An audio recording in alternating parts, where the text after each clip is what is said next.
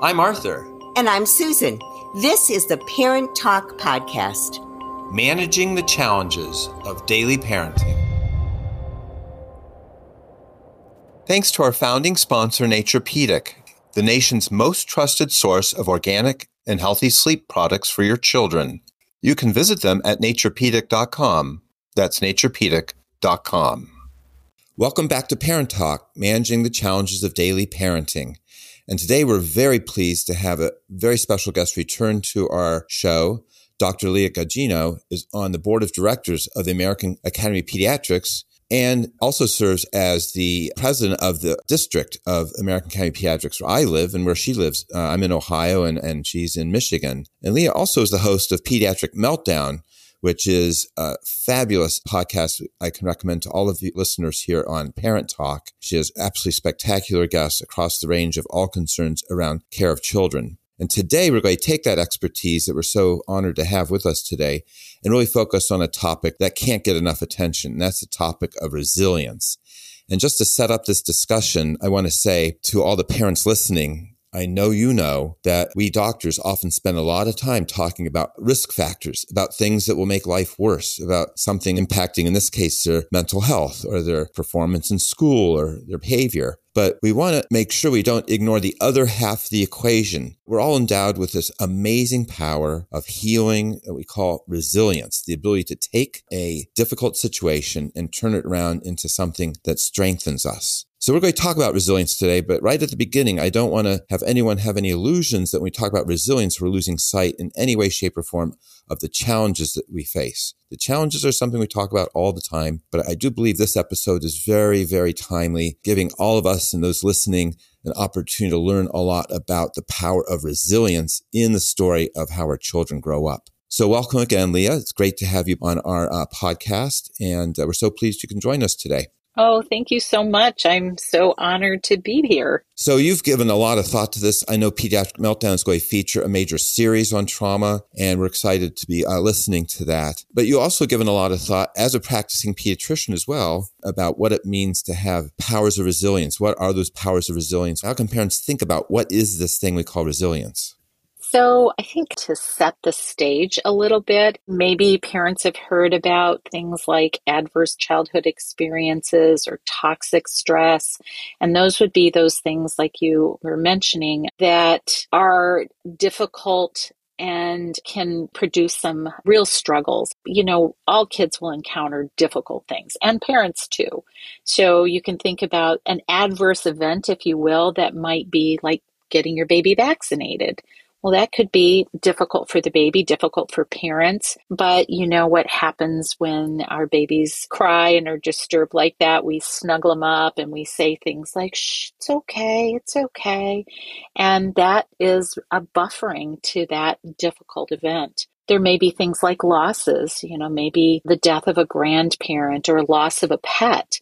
And again, those are an adverse event. And again, we're there to have rituals and ceremonies around loss to really buffer those kids.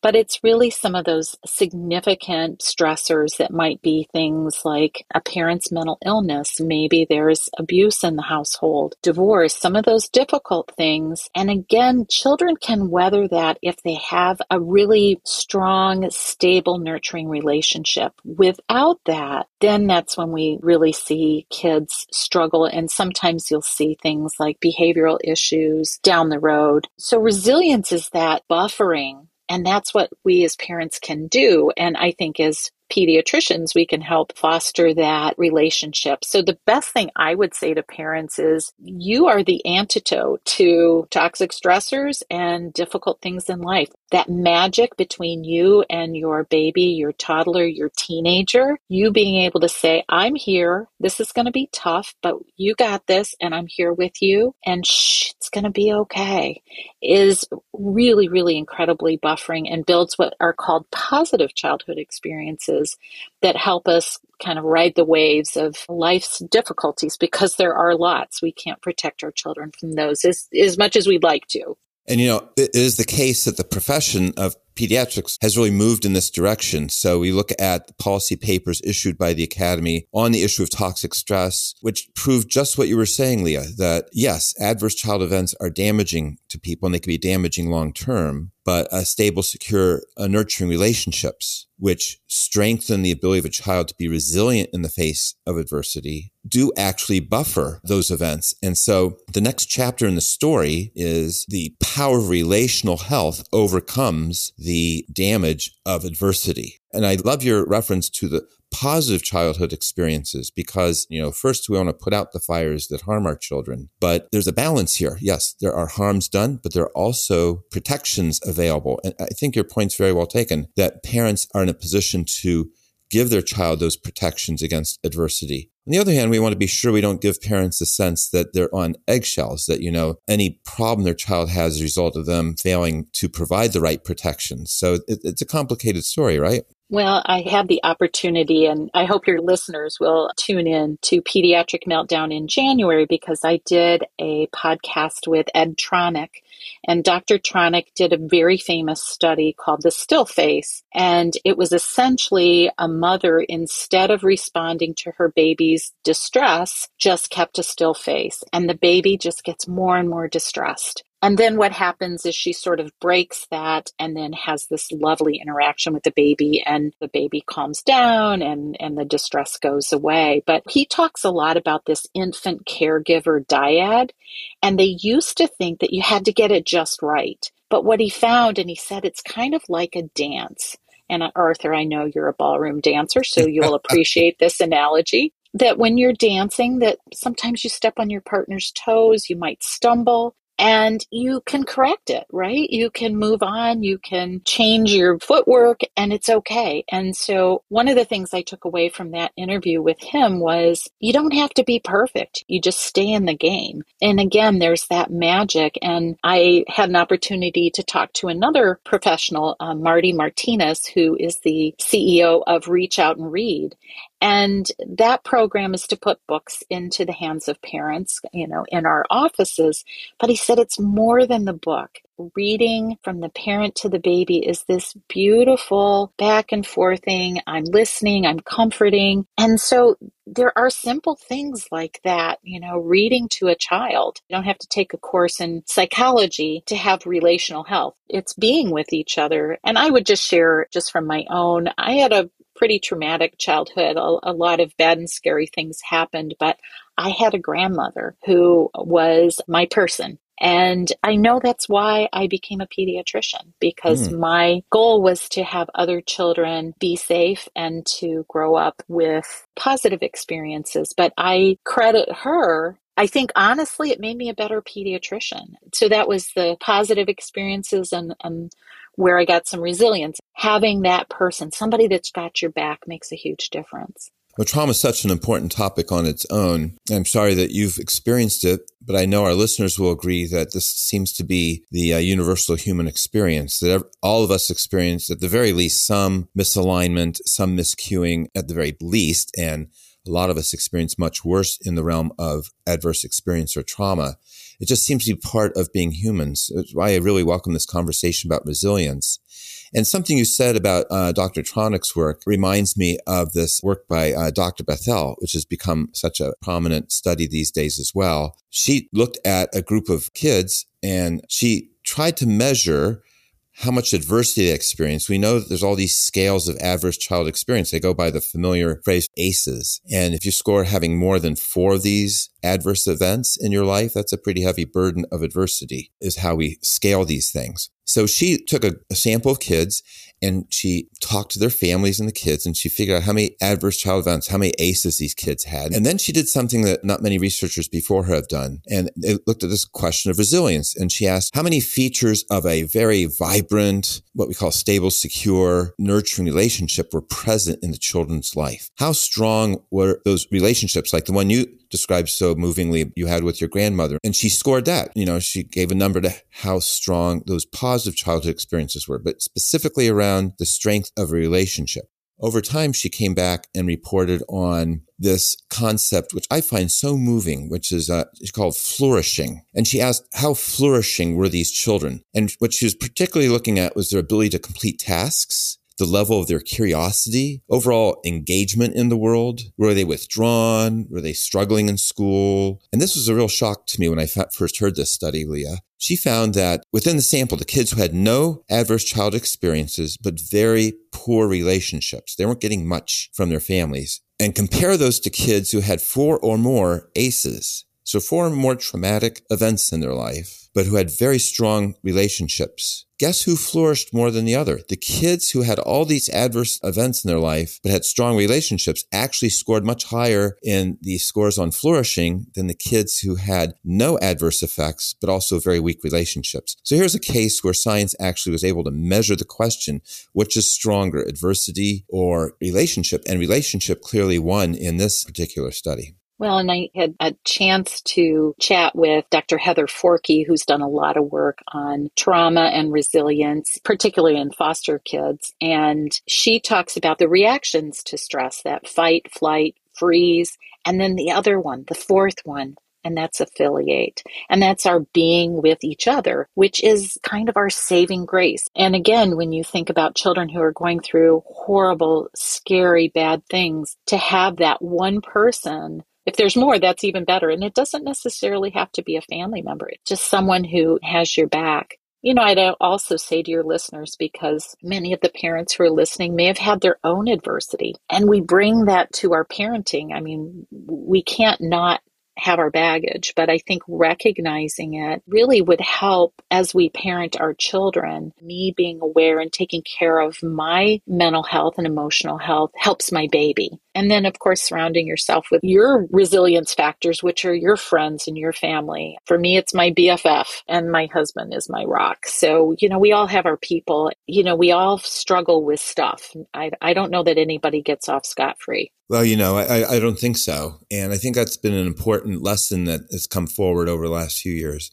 I also want to say how much I appreciate what you're saying here, Leah. We recently had a series with our friend, Dr. Andy Garner, and he talks a lot about biosynchrony, bioemotional synchrony, and how we are built to go out of synchrony. So everyone slips and everyone does something that interrupts or actually hurts the relationship. But we also have the ability to go back into synchrony, and we call that repair. And to me, repair is one of the main mechanisms of resilience. And so maybe we could talk a bit about how parents might experience going out of synchrony and how they get back into it. Sure. I may wind it back a little bit and talk about where parents can get that support preemptively. Yes. So I think about, like, I've had a baby and I'm struggling. What we've learned now is to ask moms and dads, how are you? How are you really? Are you getting enough sleep? And I found that in my practice, and now, you know, we're recommended as pediatricians to be formally asking our parents how they're doing. And so we're kind of fishing to see, how are you? You know, how are you really? And so one of the things is just talking to your pediatrician, your obstetrician about, like, hey, I'm not doing that well, or I'm scared. And just for us to normalize, yeah, that's probably normal, or gee, that sounds like it's more than we would expect, and here, let me help you. So I'm doing that relational health with my pediatrician. So I think that that's one thing. And then again, I think knowing that you don't have to get this right. If you ask my kids, and I did an episode with them, you know, there were plenty of times I didn't get it right. And, you know, they're resilient and they thrive. But, you know, again, I think it's knowing that kids are going to be distressed, and that's okay. The best you can do is kind of ride the ride with them and let them know, hey, I've got your back. I know that this argument you had with your friend is really upsetting. I can't fix that relationship, but I can be here to hear how hard that was. And I think sometimes sticking with the emotion that your kid has, if your child is scared or sad, just to kind of name the emotion is helpful, and normalizing things as much as possible. But I think the other is it's okay to ask for help. You know, you talk to your friends. I think you have to be a little careful about the internet because, you know, everybody's Googling everything all the time. Me too. But, you know, ask some professional folks, you know, hey, is this normal? I did a really lovely podcast with Ken Ginsburg, who is an adolescent medicine specialist, and he talked about setting the stage for parenting adolescents as a really positive, like, this is a great adventure. And he wrote a book called Congratulations, You're Having a Teen. And he talked about, how often, and I've been guilty of it as well, to say, oh, good luck, it's going to get tough. And rather than that kind of setting us up that it's going to be negative, is to set it up as, this is an incredible time for your kid. This is time of discovery. It's like climbing mountains. There's going to be some slips and tumbles, but this is so cool what they're doing right now. Now, again, if you're having really hard time, suicidal ideation, the really scary stuff, a positive attitude, you're going to need more than that. You're going to need help. But I think you can bounce it off your pediatrician is always a good place, I think. I mean, this is this kind of stuff that you and I hear a lot and can either normalize or say, yeah, I can see where you'd be concerned. Your wonderful examples bring to mind another one, which is, let's say you find out from a friend of your 10-year-old son that he's being mercilessly bullied at school. As pediatricians, we've all come across this, and I don't think there's any family in the country that hasn't experienced that or knows someone who's experienced it. It's very common. But it turns out bullying is a horribly adverse childhood event. I mean, it's really damaging. And so it's a very serious thing. And the other thing that makes it challenging is that the child being bullied and the parent of the child being bullied really aren't in a position to stop the bully from continuing their harm.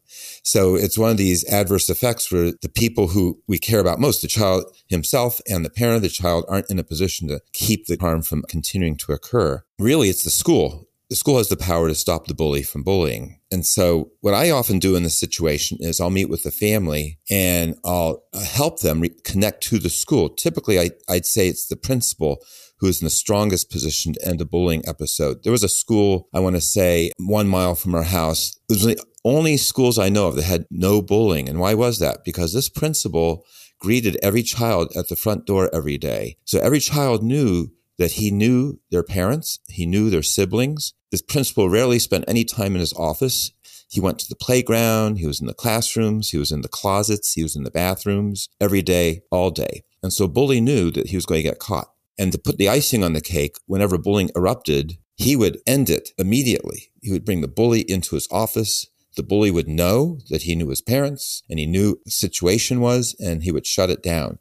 And so that's an example of how bullying can be stopped. Now, why do I bring this up? It's sort of a different topic. But a child who's bullied in a school that doesn't end the bullying, and most schools don't, is going to have an ongoing adverse effect. And where does resilience come into our story here? Well, if the parent can repair the situation in league with a pediatrician, because often the pediatrician can be very helpful in getting the school's ear to get their attention to act, then the parent can sit with the child and let them know that they realize what sort of pain this has caused. They're willing to listen to their 10-year-old son talk about it and help him recover. That is using the power of relationship to allow someone to repair a harm. And to me, that's just a sort of a paradigm sort of example of what resilience is all about. And to your point, Leah, if bullying goes on too long, if it's not stuffed out quickly enough or it's severe enough, then the pediatrician and parent will often have to turn to more intensive help to help the child recover from that harm.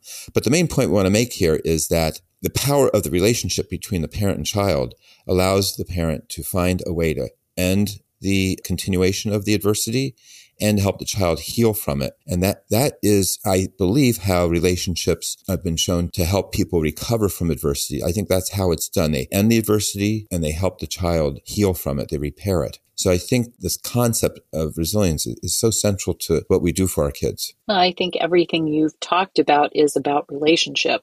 I mean, there's not like a medication in there. There's not even any therapy in there that you've talked about. You've just talked about being with other people. And it makes me think about another conversation I had with an expert who was previously a Secret Service agent on presidential detail. And her whole field of expertise is threat assessment. She works with universities and schools and businesses around the country to try and mitigate those bad and scary events that we all fear. And when there are people who have been maligned, bullied perhaps, or have lost a job, the worst thing is to isolate them. And so that's where I kind of take issue a little bit with suspensions out of school or expulsions. Yes. Because now they're alone. So if you can pull them in and as she said, connect the dots, what's going on in this kid's life, going on in the family, it's like you build a safety net around the kid, and that relationship then helps to build this person, and as opposed to them lashing out in dangerous ways. So that's sort of the extreme, but you can go down all kinds of paths, and certainly kids who have been victims of being bullied, that can be turned inwardly into loss of self-confidence and, really thinking something's wrong with me. And that's where we want to affiliate, to be with them, and hopefully then they can share what's really going on in their heart. And that's how we build resilience and positive experiences. I'm here for you. Well, I think that really puts the whole story of resilience into a great perspective. And I'm glad we had a chance to really talk about real life experience of adversity and how they are balanced by the real life experiences of resilience. They're really both major parts of everyone's life. And I'm so glad we had a chance to really promote the power of resilience and share with our listeners this takeaway message that, yes, there are slips, there are harms, but there is a tool that we all have available to us. It's naturally there that we can promote, called resilience. I hope everyone had a chance to learn something about it today. So thank you for your leadership and your expertise, Dr. Gugino. It's great to be with you again. Thanks for coming to Parent Talk. Well, thank you. And I would just leave listeners with, for me, I often think about being a pediatrician as experiencing the magic in the room, that relational minute or two that I might get with the baby. There's nothing like hearing a baby laugh, right? The silly toddler, a teenager who gets to share something special or something scary or sad, entrust that intimacy with you. And, the magic of being a parent or of being an aunt or a grandparent, a teacher, whoever it is, that opportunity you have to create a positive experience for a child is incredibly powerful and magical. Indeed. Well, magic's a great note to end on, and I hope there's lots of magic and happiness for everyone through the holidays. And I hope you have a happy and healthy New Year, Leah. Thank you so much, and thanks for asking me back. Thanks again for listening to the Parent Talk podcast. You can find back episodes and send us your parenting questions at parenttalkpodcast.com. And don't forget to visit our founding sponsor, NaturePedic, at naturepedic.com.